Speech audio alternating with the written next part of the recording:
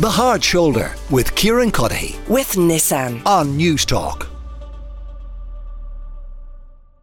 COP28 continues apace in the UAE, and Sadhbh O'Neill is back with me, the Senior Climate Advisor for Friends of the Earth Ireland. Sadhbh, on Friday we were talking about the fact that the phasing out of fossil fuels was kind of due to be on the agenda. I guess it kind of got pushed firmly up the agenda with these comments from, amongst others, the Dubai Sultan Al Jaber, who effectively said he didn't believe the science. There was no science to kind of back up the need to move away from fossil fuels.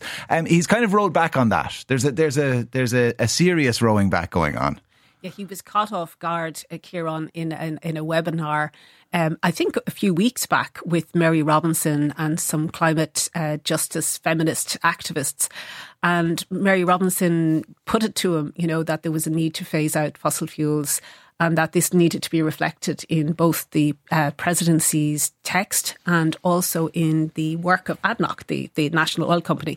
And he got very, very cross about it. He really reacted to what she said and had a sort of mini meltdown on the webinar. And The Guardian picked up on this, and it's gone kind of viral, and it's put, I suppose, the issue of his role and the role of the Emirates as a presidency and his relationship with the oil company and then fossil fuels firmly back on the agenda, which has kind of been a good thing, because I saw him today at a press conference and he was sort of sandwiched between the head of the IPCC and another scientist, and he was really uncomfortable, as if he'd been kind of caught doing something naughty, and he was trying to row back on that.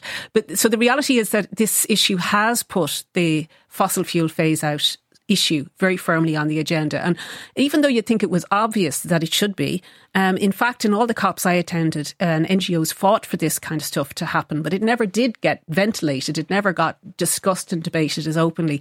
And at the COP26 in Glasgow, it was the first time fossil fuels ever got introduced into one of the COP decision texts. So basically now it's on the agenda. There's going to be a big push from developing countries, from the NGO society, civil society, to push for strong language, either in the global stocktake or in the final decision text. Yeah. Al Gore has weighed in, saying, it's obvious that we need this. And Colombia has now joined the campaign for a fossil fuel non-proliferation treaty. So it'll be very hard for the Emirates, the presidency, to block that kind of progress. But it has to be said, they won't be on their own, though. I assume beyond fossil fuel companies that there will be other nation states who will be kind of added in with the Emirates, won't they? And Absolutely. Be seeking to dilute language. There's a bad club of fossil fuel petrostates, which is like Russia, Qatar, Saudi Arabia, Venezuela, and a couple of others, including the Emirates as well. But it's important to point out, and I think in fairness, this doesn't get distinguished, is that there is kind of a difference between countries where the fossil fuels are in national ownership, the companies are in national ownership, and the kind of private companies that up until now have been the focus of a lot of the scrutiny, the kind of Chevron, Exxons of this world. And not to say that those companies don't have a lot of work to do to get to grips with climate science and their responsibilities. But the reality is that where you have states exercising diplomatic influence over this important process that have a vested interest in the continuation and continued expansion of fossil fuels, that's a clear conflict of interest. It just can't be allowed to derail what we need to do to stay below 1.5 and the rest of the Paris Agreement. Kevin McPartland is with me as well, as the CEO of Fuels for Ireland. Kevin, your members would largely still be it would be a fossil fuel industry largely still in Ireland. You know what I mean? That is the fuel that they are using, and that is who you represent. So you've got a dog in this fight. But I was reading a line that you wrote in one of your kind of vision documents. Our current level of dependence on fossil fuels is entirely unsustainable, but turning off the tap on supply is simply not an option. So a kind of a Lord make me chased but not yet position. Well, I think it's recognising the fact that we can't be chased quite yet, because in reality, COP couldn't operate right now without everybody getting there and all this sort of stuff. So we have to recognise the current reality in which we live. We're in a situation where we do have this grossly over-dependent situation on fossil fuels. And I fundamentally agree with pretty much everything Sadhbh has said there, but we are in a transitionary phase, and that transition has to be managed. To me, we have you mentioned we have a vision document. 4 years ago, we said the most important line in that entire document was fossil fuels cannot be the basis of Ireland's future energy plans or our business strategies. And they are not. So if you look now at what we're looking at, we're looking at ultra-fast EV charging on forecourts. We're looking at advanced synthetic and biofuels. We're looking at hydrogen for heavy goods vehicles, for public transport vehicles. That's where we're going.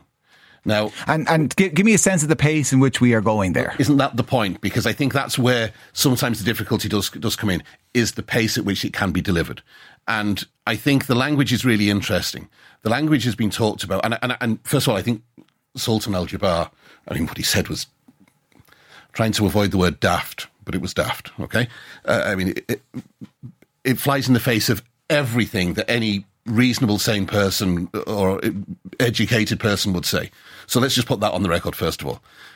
But what we're looking at now is how we make that transition across from fossil fuels to renewable fuels. But we also have to recognise that we do have this massive dependency. Right now, in this first few cold days of the winter, 60% of homes in rural Ireland are using oil for their heating. Are we going to switch it off tonight and leave people go cold tomorrow? No, that's absurd. But it's equally absurd to say that Fuels for Ireland members will continue to be in the business that they're in the way that they are in it. And by that, I mean, depending on diesel, gasoline and kerosene sales for their future businesses in 10 years' time. So if we know where we need to go and we know where we are, the question is, how do we get there? I mean, is it through government support? Is it through subsidies? Is it through just the fluctuations of the market? Sadhbh wants to jump in there. You can think about the answer to that then, Kevin. Sadhbh. It's very welcome to hear Kevin's response, but I would say that unfortunately the science in terms of the monitoring of greenhouse gas emissions is telling us that we're not in the transition phase. So we have the rhetoric, the policies, but there is more and more CO2 building up in the atmosphere, driving these changes to the climate that are extremely dangerous. The reality is that greenhouse gas emissions from fossil fuels increased last year. So we have a major job of work to do to get onto this pathway. Now, the IEA have modelled this as the International Energy Agency, and they have worked out what we need to do to get to net zero by 2050. And they have said quite clearly that there is no scope for further fossil fuel expansion. So that means all the remaining fossil fuels, oil, gas, coal, needs to stay in the ground. So what's problematic for the likes of ADNOC is that they're actually, this is the United Arab Emirates National Oil Company. Okay. Is that despite all the things that Sultan is now saying that he accepts the science, is that they're actually planning to expand production by 42% to 2030. And this is why they're in the heat at the moment, under the spotlight, because of these kind of contradictory positions. So what it means in practice is that we need to be scaling down fossil fuel use as we're scaling up rapidly renewable energy use. So that's one of the reasons why the COP has, I think, it's very welcome. Over 110 countries today have signed on to a declaration where they're committing to tripling renewable energy rollout by 2030. Okay. But in Ireland's case, we're not on track to even meet the legally binding targets that we have set for renewables in the electricity sector. So we have a lot of work to do just to get on that pathway to transition. Kevin? And I think that's really important, because I disagree that we are on the transitionary period, because if you look at what's happening in Ireland right now, so we doubled the amount of biofuel that's put in petrol in the last 12 months. With that single measure, we reduced emissions by more than all of the EVs that are currently on the road. We're looking to increase biodiesel yet further. We're looking at now situations where biofuel is being used in heating more often. The reason emissions have increased in the last 12 months is because consumption has increased. That's the problem. And we have to make sure that we reduce consumption, yes, but we also have to make sure that what we consume is done more efficiently. And we're leaving some things behind. You asked what we can do. I think we have had a situation where, and it's not a party political point, it's not about this government, repeated governments have taken positions where they back particular technologies, okay? So we have a situation where our approach to decarbonising home heating is to put heat pumps in every home. We have about 300,000 non-condensing oil boilers in use in Ireland right now. Yeah. If we swapped those for condensing boilers tomorrow, we would reduce their consumption by 25% and their emissions by slightly more than 25%. Now, I know that that's an imperfect solution. And I know that some people, that Sadhbh may even say that generates a further dependence on fossil fuel. But if we're talking about transition is about taking steps. And if we're genuine about tackling a climate emergency, if we seriously got that word, we have to take all potential helpful measures and rather this ideological purity, which is actually stopping us from being effective. Let me introduce Jennifer Whitmore into the conversation. She's a Social Democrat TD for Wicklow, party spokesperson as well for climate, environment and biodiversity, and she is responsible for Eamon Ryan, the Green Party leader, not having to fly home to vote confidence in the Minister for Justice, Helen McEntee. Before we talk about what is happening at COP and where we are going in terms of phasing out fossil fuels, Jennifer, why did you decide to pair with the Minister to allow him remain in the UAE? I think it's really important that Ireland is represented at COP.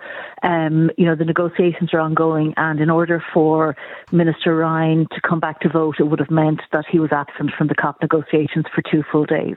And I think in light of the climate crisis we're in light of the discussions that are ongoing, in light of the recent narrative from Sultan Al-Jaber in relation to fossil fuels and the anti-science rhetoric that we're hearing from him and other lobbyists over there, I think it was really important that Ireland is represented at COP for the entirety of the discussions, rather than the Minister coming home for the vote. Where would you describe Ireland's position on the journey to phase out fossil fuels? Are we on that journey, as Kevin McPartland suggests, or have we yet to take the first steps? Well, I mean, I suppose in relation to Ireland and the actions that we're taking to get to the 51% reduction of emissions by 2030, we are not doing enough. So the Climate Action Plan is the document, it's the policy document that the government produces that sets out each of the policies that will, should be leading to this reduction. And actually, the EPA every year do an analysis of the Climate Action Plan, and each year they say that even the policies in that document, if they were implemented 100%, those policies would not be sufficient to meet the legal reduction requirement of 51%. In fact, would only be looking at a 29% reduction. And I have repeatedly raised this in the Dáil. In fact, I even raised it with the Minister Ryan last week in the committee, that I have real concerns, and it is borne out by EPA analysis, it's borne out by the Climate Change Advisory Council's advice, that we will not meet our targets because the government is not being ambitious enough with their measures. And that is a real risk for us, I think. Sadhbh, to what extent are we hampered by logistical and capacity issues? That if everybody with the best will in the world decided to kind of to do what could be done, there's just not enough. There's not enough electric cars lying around in forecourts to be bought. There's not the personnel out there to kind of swap out boilers. There's not the materials to manufacture solar panels for every